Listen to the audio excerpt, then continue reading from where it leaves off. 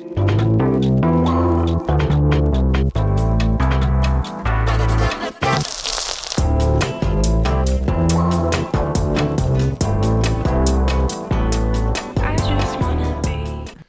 everybody, and welcome to the Who's Who of SAU. This is a podcast that introduces faculty and staff from St. Ambrose University in ways listeners may not know, whether that be a hobby, what they do in their personal life, or stuff they've done in their past. I'm your host, Ryan Sandness, and today I am joined by theology professor Matthew Coomber. Thanks for being here. Thank you so much for having me. Yeah, looking forward to this.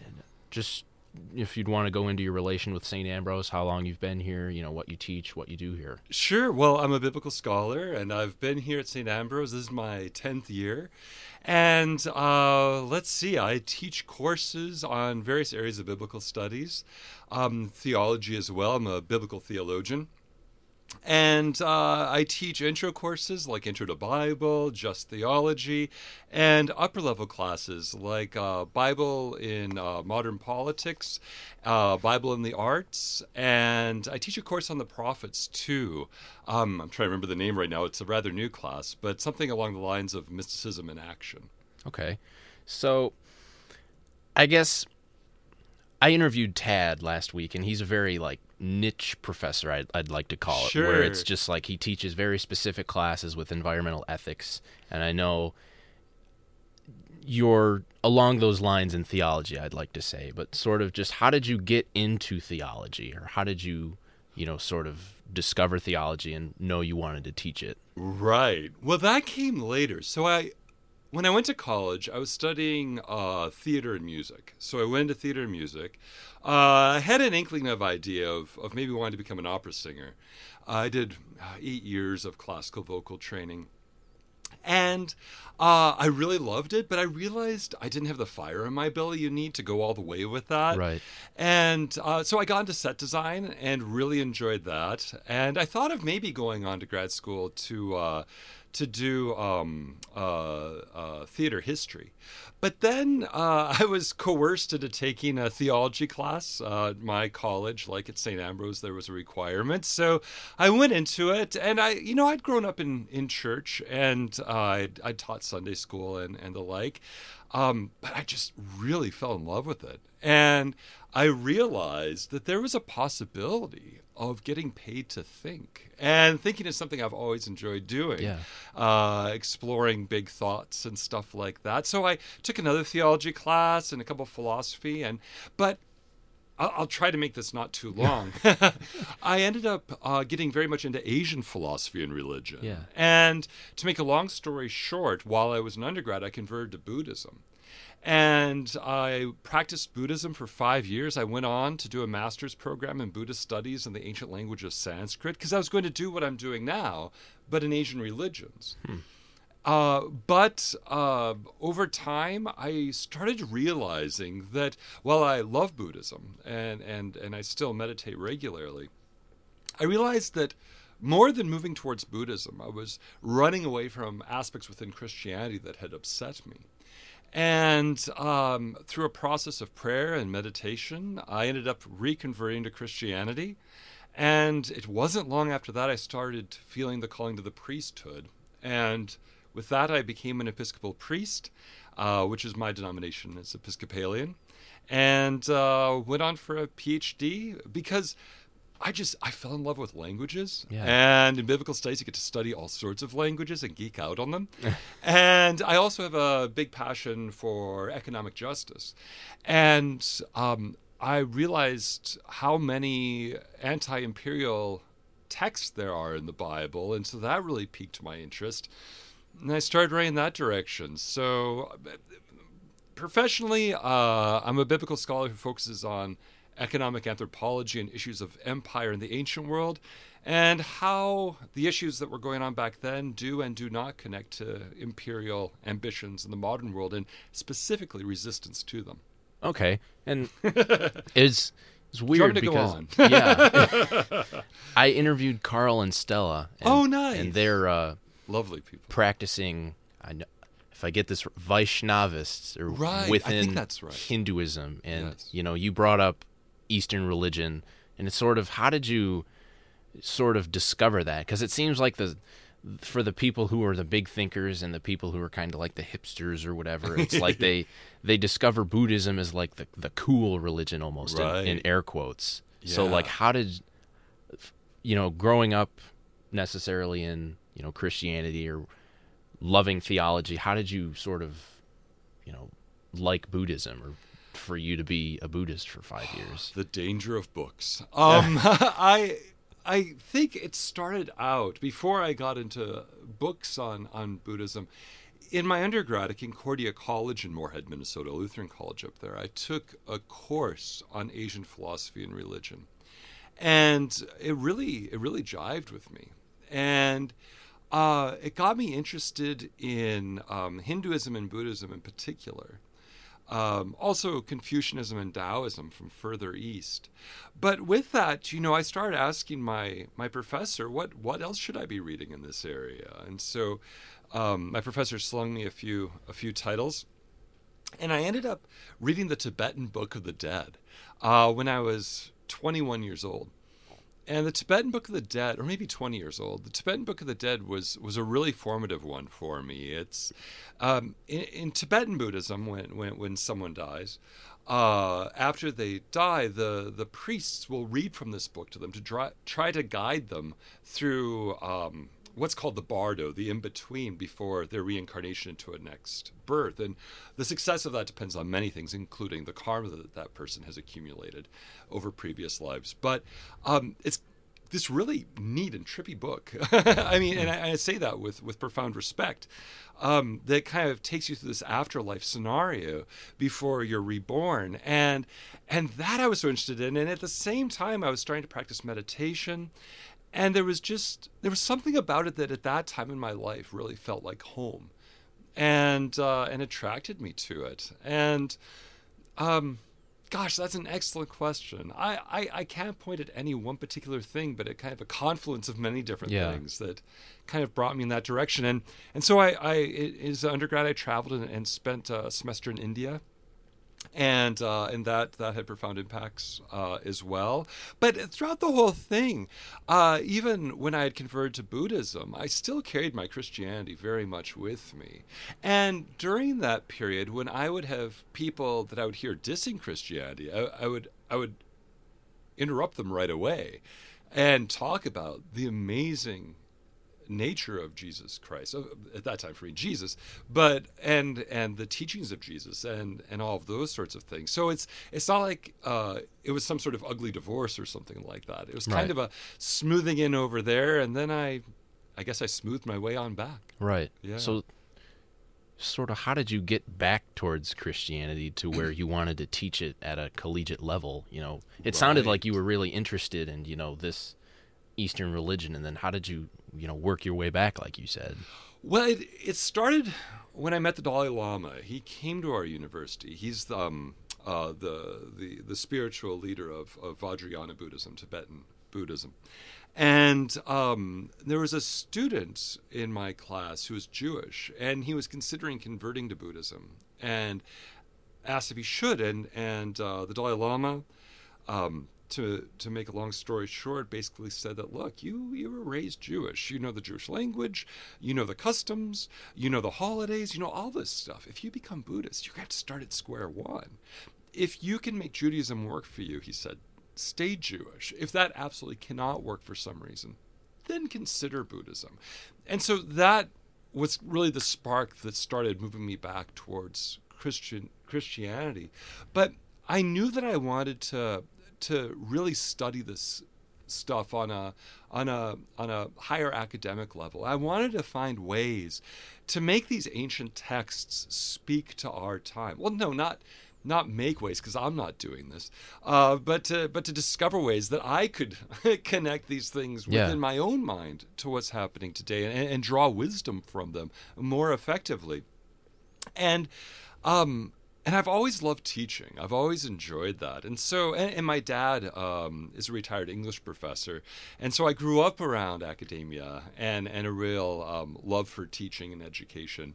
And so I guess I just kind of slipped into it in some ways. Yeah. Oh, slipped into it with a heck of a lot of work. Right. And I guess, through doing research to try to find guests for this podcast, it says you had your PhD in Sheffield, like Yes. universities in Sheffield.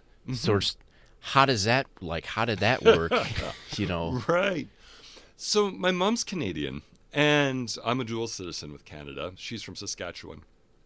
And I was living in Japan, teaching English over there, when I realized, or when I accepted the call I was feeling to the priesthood.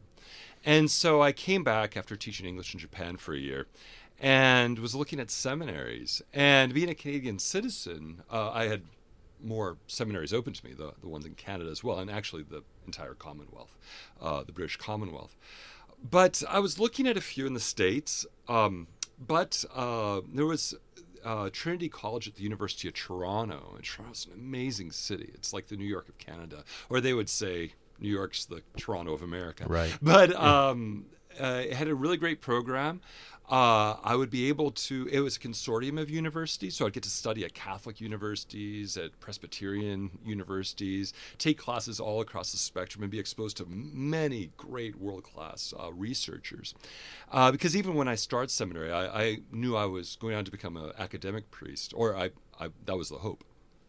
And during that time, there was a wonderful scholar of the Hebrew prophets at the University of Toronto, Professor Shepherd. And I was planning on going on through a PhD there, but tragically he died of a heart attack, very sudden. He wasn't that old. And so it took everyone by surprise. And so I started looking at other universities. I wanted a university where I would be able to relate the Bible to contemporary situations. And so I was looking at various ones in the United States and Canada, but the one that was really known for that within the field of biblical studies is the University of Sheffield in Sheffield, England. So I applied to a couple of universities in England, and my wife and I liked the idea of living in England for a while. Yeah. And I got into a couple over there, but Sheffield was the one that would have that I knew would really facilitate my itch for relating Bible to contemporary situations. So I did my dissertation named after a Led Zeppelin song. The song remains the same. Nice. And I related the effects of imperial expansion on farmers in the Iron Age, which comes through in many places in the Bible, in the Hebrew Scriptures, the Old Testament, to the effects that economic imperialism have today on farming communities. And so the book that came out of it, that I published out of it, is called Rereading the Prophets Through Corporate Globalization. And Sheffield's the sort of place where you can do that sort of research. Because it's like a working class city, if I It remember. is, that's like, 'cause right. I'm a big soccer fan, and I think my first interaction with you was about me being a Liverpool fan and you being That's a Sheffield right. Wednesday fan. The Wednesday And- till I die. Yeah, so I guess that whole working class vibe from it, Right. you were able to see that, and it kind of goes along with the next question I had of Yeah. just what is it like living abroad? Being a citizen that's not from the place that you're living at, not being of that nationality or citizenship there. What's it like? For me, it's magical. I mean, don't get me wrong, that's not to say anything about the States. I love living in the States, and that's where my wife and I decided to settle. But yeah, I've lived in Germany, I've lived in England, I've lived in Japan, Canada. Home is always home, right? I grew up in the Midwest in Fargo, Moorhead, and the Midwest is very home for me. But living in other places, there's a couple of really neat things about it. One is that when you're in a different area, there's just so much to explore. I mean, that's one of the great things about being from the States, is that in our own borders, we have so much incredible topography, culture, so many different things to explore right here. But I'd done that. And so living in Japan, I could hop on a train and go to some other area and see something that would just blow my mind. That's the thing I love, are those blow your mind moments where you see something that's just so incredibly different. India, oh my goodness, that did that for me minute by minute. But being in England, exploring Wales, Scotland, seeing all sorts of Roman history, Tudor history, all sorts of different levels of history there. And then once you're over, well, what used to be the European Union, well, but once you're over in England, it's a wonderful springboard to mainland Europe as well. Like on Ryanair or EasyJet, sometimes the ticket's only the penny plus taxes, so you might pay the equivalent in the U.S. of $30, and you can fly to Berlin or Paris. Of course, you're going to be flying at like 2 a.m. or some horribly inconvenient time, but if you're a grad student, it doesn't matter. That's fine. Sleep on the chairs and catch your flight when it comes up. So that's a really neat thing. The other neat thing about living abroad, and this is something that I never expected to be a part of it. My sister, my older sister, who's traveled extensively as well, once said this to me, and it really hit me because of the truth of it. That when you live in another country, even in like I lived in southern rural Japan, and I was the only Westerner in quite an area, and there might have been there were a couple of us, but in a huge area. Eventually, it just becomes the place you fold your socks on Sunday night. Yeah. Like it becomes normal to you. It becomes your new normal. And sure, like in Japan, I'd walk out the door and suddenly I was illiterate. But everything just kind of became normal to me. And you don't realize it when it happens. But then eventually you realize, oh wait, I'm going about my daily life doing things and this is normal. And wait a minute, I just had a conversation in Japanese and that didn't seem odd. And it's those sorts of things that are really thrilling. And you also, for me at least, it also helped me to realize the things that I love about my own country. Living in England, one thing that the British would often point out to me is how us Yanks would, we're up for anything. Like, we don't care if something hasn't been done before. Hey, there's talk about going to the moon. We could strap you on a lawn chair on a rocket and shoot you up there. Yeah, hold my drink. I'm up for it. And when I've traveled and come back, I do see that optimism here, which I greatly value. And that optimism transfers also into hopefully continually reshaping our country and changing it. Like the fact that people have been protesting about George Floyd's death, that in itself is a sign of optimism. If you don't believe there's a chance of change, why do anything? But we Americans, we have a way of hitting our heads against a wall until it becomes a door. Yeah. And I learned that too living overseas. Okay. And I could go on about the things I love about Japanese culture and English culture and, and all those things as well. But those are some things I learned that I loved about my own country. And I guess I have to ask, you being, you're from the Midwest, so it is very much home. So was that sort of an aspect when you found St. Ambrose? Yes. Being from just the far reaches of the world, and then you just, where you're from and where you, identify from, was that a big, factor in you coming to St. Ambrose? Absolutely. So when my wife and I were looking at job openings and going through that whole process, Ambrose really excited me on one level because it was in the Midwest, and we both wanted to end up in the Midwest. My wife Sarah, she's from Colorado, but she went to college in the Midwest and came really to love it here. And the other thing was when I read about the mission and vision of the university. Before I came here, I took my academic advisor in my master's program at Toronto was a Jesuit priest, and I took classes at Catholic University, but I hadn't had much exposure to Catholicism. And when I was looking at the advert, I thought, oh, Catholic, okay, I better read in what does this mean and would I fit there, and I was so thrilled with what I saw. And not only that, but talking with Professor Keel, who was my initial interview point when I was in the process, and what he said about the ethos of St. Ambrose and its commitment to being involved in community and commitment to justice, I had a very strong suspicion I'd feel very comfortable here. And 10 years later, I love it. Yeah. So I guess you mentioned that American exceptionalism and you mentioned George Floyd. Well, not American exceptionalism. Or not exceptionalism, but that sort of specific attitude. American optimism. Optimism, that's the word. That's it. I got an email, or I think SAU students got an email of a new theology class that I think you're teaching. Oh, yes. Is it the political extremism? Well, yes, it's religious extremism. Okay. But it crosses into politics a lot because in many cases where religions become weaponized, there's often a political component that will play into that, or at least ramifications that quickly become political. Right. So I had this whole podcast when I had Tad on here. I keep bringing him up, but he's a great guy.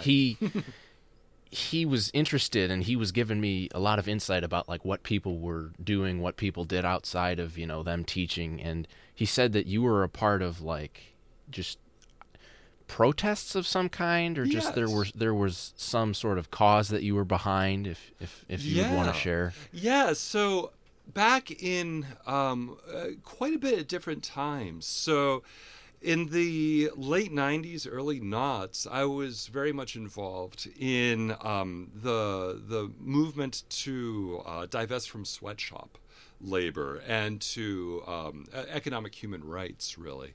And so with that, when I was living in Colorado, I was doing my master's in Boulder, Colorado. I was part of a movement to divest the University of Colorado from sweatshop clothes, which we eventually succeeded at doing. But it took a lot of hard work and a lot of demonstrating. And within that, I led teach-ins and things like that with my love for teaching. But I also worked as a street medic. And so back during the civil rights movement, Martin Luther King Jr. needed EMTs aren't allowed to go into riotous situations. So he needed some core of medically trained people to go and help people who had been injured in riotous situations. And so I ended up joining Action Medical.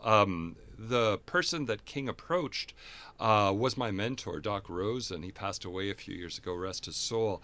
But we are trained in how to deal with blunt force trauma, chemical wounds, gunshot wounds, things like that. And so we were the idiots with gas masks who would run into the fray and pull people out. And I was a red zone medic.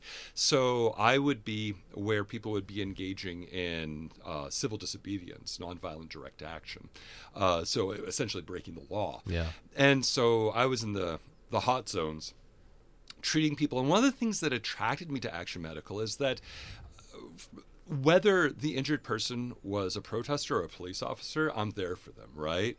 I work to see all people as my sisters and brothers, and not that them dualism that's very easy to slip into, especially when people are firing plastic bullets at you. Yeah. But to maintain that idea that these are all God's children, and I'm here to serve all. The police have their own medics, so I never had any interactions where I had to help with that. But being involved with that got me into a lot of interesting experiences and some hairy ones as well. And then when I was a seminary student in the early 2000s, I was an organizer in the anti-war movement when Canada and the United States were looking at invading Iraq.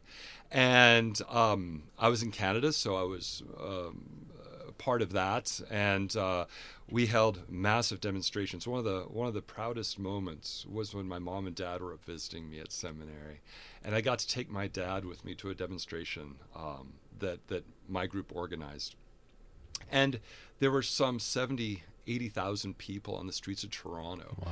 It was minus 30 degrees. Oh, man. Right? So imagine how big it would have been if it wasn't that cold. Yeah. But it was so great to walk alongside my dad during that demonstration. That was a really... So do you see, like, from your experiences, do you see any of that now, given that it's been sort of, like, over the summer it was very big, with George Floyd and everything. Do you see, your experiences then sort of vicariously now? Oh, yes, absolutely. There's nothing more beautiful than seeing people find their voice, especially when that voice is being spoken on the benefit of others. And I saw a lot of that this summer. I saw a lot of people speaking out of the pain and anger that they have, of the injustice they've had to experience directly or within their communities. And I also saw a lot of people finding their voice who aren't on the receiving end of racial bias. And to see that's a beautiful thing. When I was actually involved in the Divest from Sweatshop campaign at the University of Colorado, I remember an economics professor coming out, and he was just giddy because he never foresaw what was going on. He said, I never thought the people who are benefiting from the sweatshops would be the ones out here putting their necks out in favor of people whom they're never going to meet, right? Right. And this is a different situation where this is happening in the States and people are working together. But at the same time, I saw in people that power that comes from standing up for your sisters and your brothers, and people have commented on it extensively since last summer, in ways that it wasn't only African Americans, but white Americans, Asian Americans, Americans of all sorts coming together, and it's been exciting to watch. It again gives me hope. I mean, our nation was built off of protest, right. and we should always be trying to find that more perfect union. And the beautiful thing and frustrating thing about that is we're never going to get there, are we? I mean, we're always going to be living within human history, right? Yeah. But as long as we keep pushing ourselves, it's going to get better. It's going to get better. And when you look at how good things are now, so far to go, but how good they are now compared to 50 years ago, compared to 150 years ago, compared to 1,000 years ago, right? As Martin Luther King Jr. said, the arc of history points towards justice. Like looking out there and seeing the curvature of the earth, it can be really hard to see, right? Yeah. But it's there, and to find, especially people your generation, finding their voice within this and picking up the torch, and to great effect. I mean, we can't take our foot off the gas, but I think we can take a lot of joy in the fact that, again, there's that hope that's causing people to go out in the streets, to causing people to do the various things that need to be done in order to enact social change. Yeah. Yeah. So I guess sort of ask a priest about something and see if they don't preach. Yeah. And it's sort of weird because I was sort of changing gears here. But I guess listeners can tell by now that you have a very, deep voice and a very, just one that people, I guess, would want to listen to. With that being said, you've done voiceover work for the theater department, and you've done stuff up here. So if you just want to go into that, just about what you've done. So I was very graciously asked by Professor Reardon Hale to be a part of Romeo and Juliet this semester, which was a blast. So I auditioned, which I don't think I'd done since college. My first year here, I was in Midsummer Night's Dream. They had this really fun gimmick for each performance where they would have a spotlight go on someone in the audience as if it was spontaneous, right? And I was asked ahead of time, we're going to do something. Is it cool if we shine a spotlight on you and have you up on stage for the rest of the performance? I was like, yeah, let's do it. I had a really good time with that. So this year, he asked me if I would be willing to be a part of it. So I auditioned, which was a blast.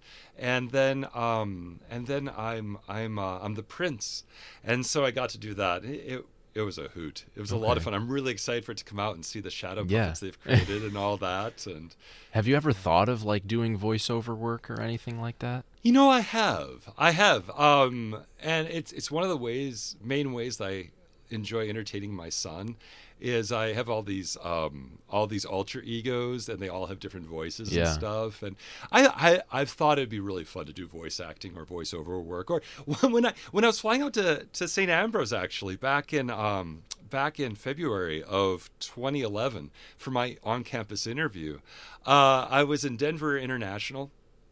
And I was going through the airport security, and this TSA agent turns to me and says, you should really consider reading books. Yeah. And I thought, well, actually, I've authored one. But she saw my confusion, said, no, I mean like audiobooks. It's like, oh, okay. Like, I've read a few books, but I'm going out for an academic job right now. Right. But yeah, I've thought that would be fun. Because I did radio speaking for Speech Team when I was in high school. I can believe that you also have a really powerful voice. Yeah, thanks. And I mean, the judges, they would give like note cards back of like them Right. listening, and they'd be like, "Can you narrate my voice, or can you narrate my life, please? Can I love your voice? Can you narrate everything?" So it's very much like, I've never really listened to my own voice. I've just thought it was just like something that was, you either have a good voice or you don't. Right. So it's just, I guess, whatever. Even with like I had you for Intro to the Bible, I think, for a that's summer school right. class, and it was like audio files for each slide on the Yep. PowerPoint, so it was very much easy to follow and just Oh, good. everything like that. So Good.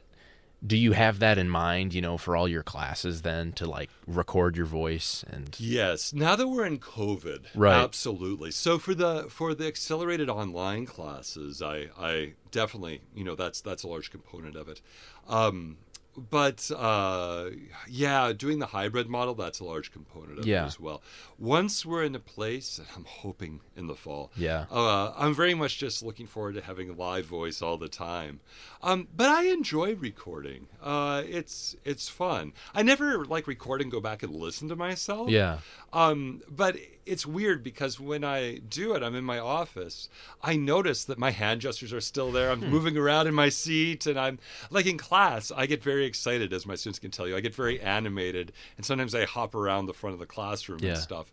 And I kind of do that in my chair as well as I'm doing these recordings. All right. So speaking of that summer class, and you would respond to like some of our prompts or whatever that we'd have, and you said to I can't remember who it was, but you were in an indie band and you played the mandolin or something. Yeah, that's right. If you just want to go into that and just talk, like, how do you learn to play the mandolin, like out of all the instruments? Gosh, all right. So my main instruments back in high school and college were trombone and voice.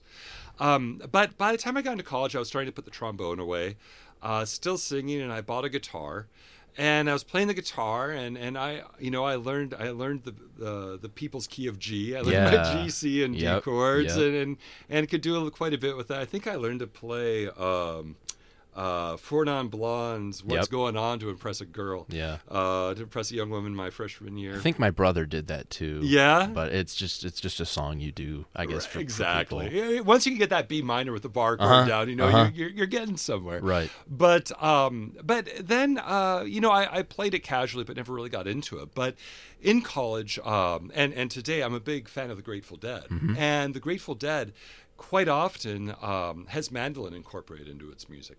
And the mandolist who collaborated with the Grateful Dead a lot, his name is David Grisman.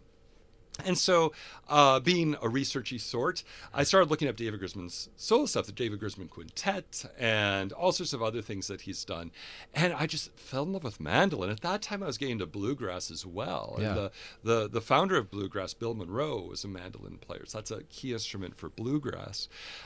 So when I moved to Boulder, Colorado for grad school, I sold my guitars, and I bought a cheap little mandolin, and started playing with it, and I just loved it. And now I've been playing the mandolin. This fall, it will be 23 years I've been playing mandolin now. Oh my gosh. Yeah, I don't sound like it, Yeah.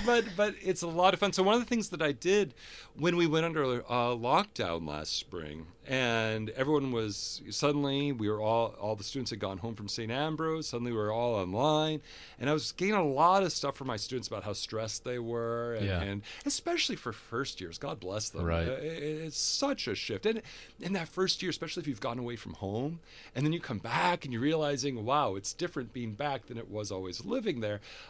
I wanted to do something for them. So I did a Points of Joy series where I think every week I recorded myself a video playing a different mandolin song, and then upload those onto my students' Blackboard sites for them. And so I've been able to use it in that way as well. But there's another professor on class who, very sadly, is leaving St. Ambrose University. So our band is now defunct. Yeah. But we're both really into indie music as well, kind of shoegaze sort of stuff.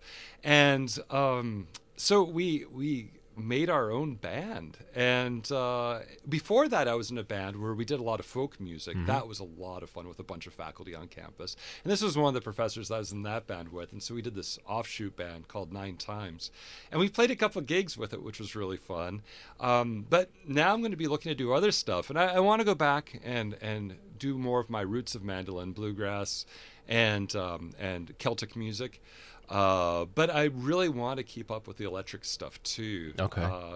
Mandolin lends itself in many different directions. Yeah. And you can do a lot of neat stuff. I mean, Led Zeppelin back in the 70s were incorporating mandolin into their stuff. And this is another point of research for researching guests, but is it true that you brew your own beer? Yes, that is true. Okay. Yeah, I started brewing beer in 2018, I believe. Yeah, the summer of 2018, I started brewing beer. A friend of mine who's a professor at Augustana is a beer brewer. And I've when I was in high school, I was an exchange student in Germany. And from my host family there, I developed a love for good beer. And then that's always stayed with me. And then I'm the sort of person who just likes trying whatever I can try. Yeah. And so like recently I've gotten into woodworking. I just like throwing myself at things. I think one of my greatest strengths is my my high tolerance for failure. That if I feel it's something, I don't get bent out of shape and I just keep trying it. And then sometimes it gets better. But yeah, so I started brewing beer, and the first batch was quite wretched, but I drank it anyway because I was happy that I had it. My wife was very gracious, and she did as well. But then I started gain a better idea of what I was doing and gain more into the science of it. In theology, I don't get to work with chemistry or biology or these other things that come through when you're ranching yeast. And so I've learned a lot about those things, not at the level that you folks are learning in your chemistry or biology classes, nothing close, but at a very basic level. And so then I got into kegging my beer, and now I'm revamping my entire system, and I'm going electric.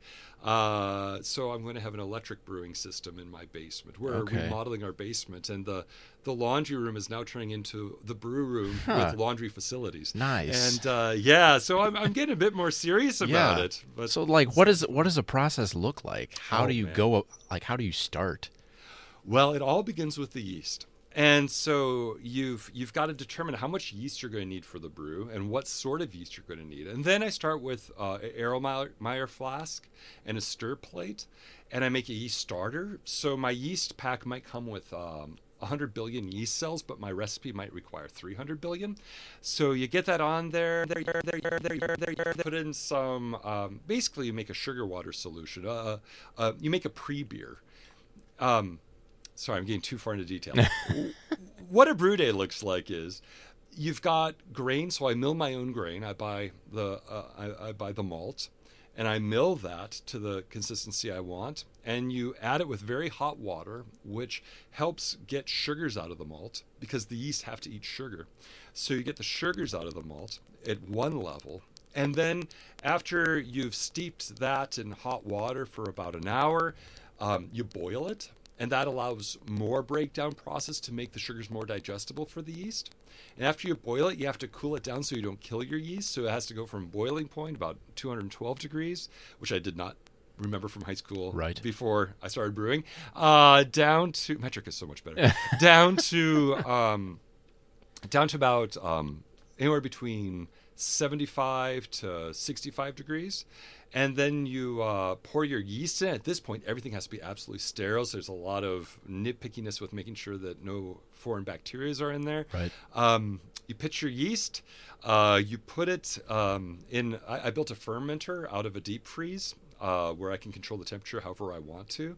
And you put it in there, and it starts bubbling because that yeast, it starts mating and eating. And when yeast eats the sugars in what's called the vert, which is the pre-beer liquid you have, it expels carbon dioxide and alcohol. And you let that sit there, depending on the beer, anywhere from 2 weeks to several months. And then you package it, carbonate it, and Bob's your uncle. Yeah. You've got beer. And if everything goes right, it tastes like beer. Yeah. And, so I'm assuming there's a bunch of trial and error with this. oh, yes. And even the successes are trial and error. So I take extensive notes as I do this to see what worked and what didn't. My house beer is a Vit beer, a wheat beer that my wife and I really like. And that one I've got down pat. I can do that with my eyes closed. But now that I'm going to electric, and then I do IPAs. I do, on tap right now, I have a chocolate stout. Okay. Which I have to say I'm very proud of. There's going to be more chocolate stouts coming out of my brewery, which I call the Jolly Vicar. Nice. The Jolly Vicar Brewery. Nice. It just seems so interesting, I guess, to be like it's self-sustaining in a way. It feels like it, but so is it different like each process for like an IPA, like a Belgian white or something, or like a wheat beer, a malt beer? Are there different like processes that go with it? You've got the basic rules, right? So you've got the basic set of rules that you're going to follow, but then, and this is where it gets fun. You tweak the little things. So like the types of yeast. There's a type of yeast. I'm going to slaughter the pronunciation, so I'm not even going to try. It's a Norwegian yeast. Okay. And so your ale yeasts, they ferment usually give or take around 75 degrees. Your lager yeasts, they usually ferment give or take around 55 degrees. This Norwegian yeast, you can produce a wide variety of beers at like 95 degrees. So you, on a hot summer, you can just put it out in your garage and let it do its thing out there. So the different types of yeast will create different esters and other byproducts that offer different flavors. A big factor is what hops you're using. You've got all sorts of different types of hops with different strengths. Like if you're making an East Coast IPA, you're going to have some sort of really juicy, citrusy hops that have those natural properties. And you've got these scientists out there that are constantly creating new strains of hops, and biologists are creating new strains of yeast. And that's where it kind of becomes jazzy, right? Because you can then experiment. There's a lot of software to help you with this as well, but you can kind of experiment. Okay, I want to make an East Coast IPA. What if I throw in this hops and then mix it with this hops? And not only that, I'm sure there's no one still listening to the podcast at this point. If you are, God bless you. But there's flavoring hops and then aroma hops. So flavoring hops are felt on the tongue, that real strong bitter, but aroma is more what you breathe in as you're drinking the beer. So I have a Imperial IPA on tap right now that has an IBU of 126. Like your Bud Light's probably like 6 IBUs. This is like heavy. So it sounds like it's going to put you in a coma, but most of that is aroma hops. And so you get that strong bitterness, but it's not going to make your tongue curl up inside your mouth. Right. We could go on and on, I guess, about a ton of stuff. Pass out, but it seems interesting, I guess, to me. Oh, good. I'm glad. I like geeking out. Yeah, but Matthew Coomber, thank you for joining me on the podcast. I know we could talk for so much longer about just a bunch of stuff. He's just a very interesting character. I am your host, Ryan Sandness, and this has been the Who's Who of SAU.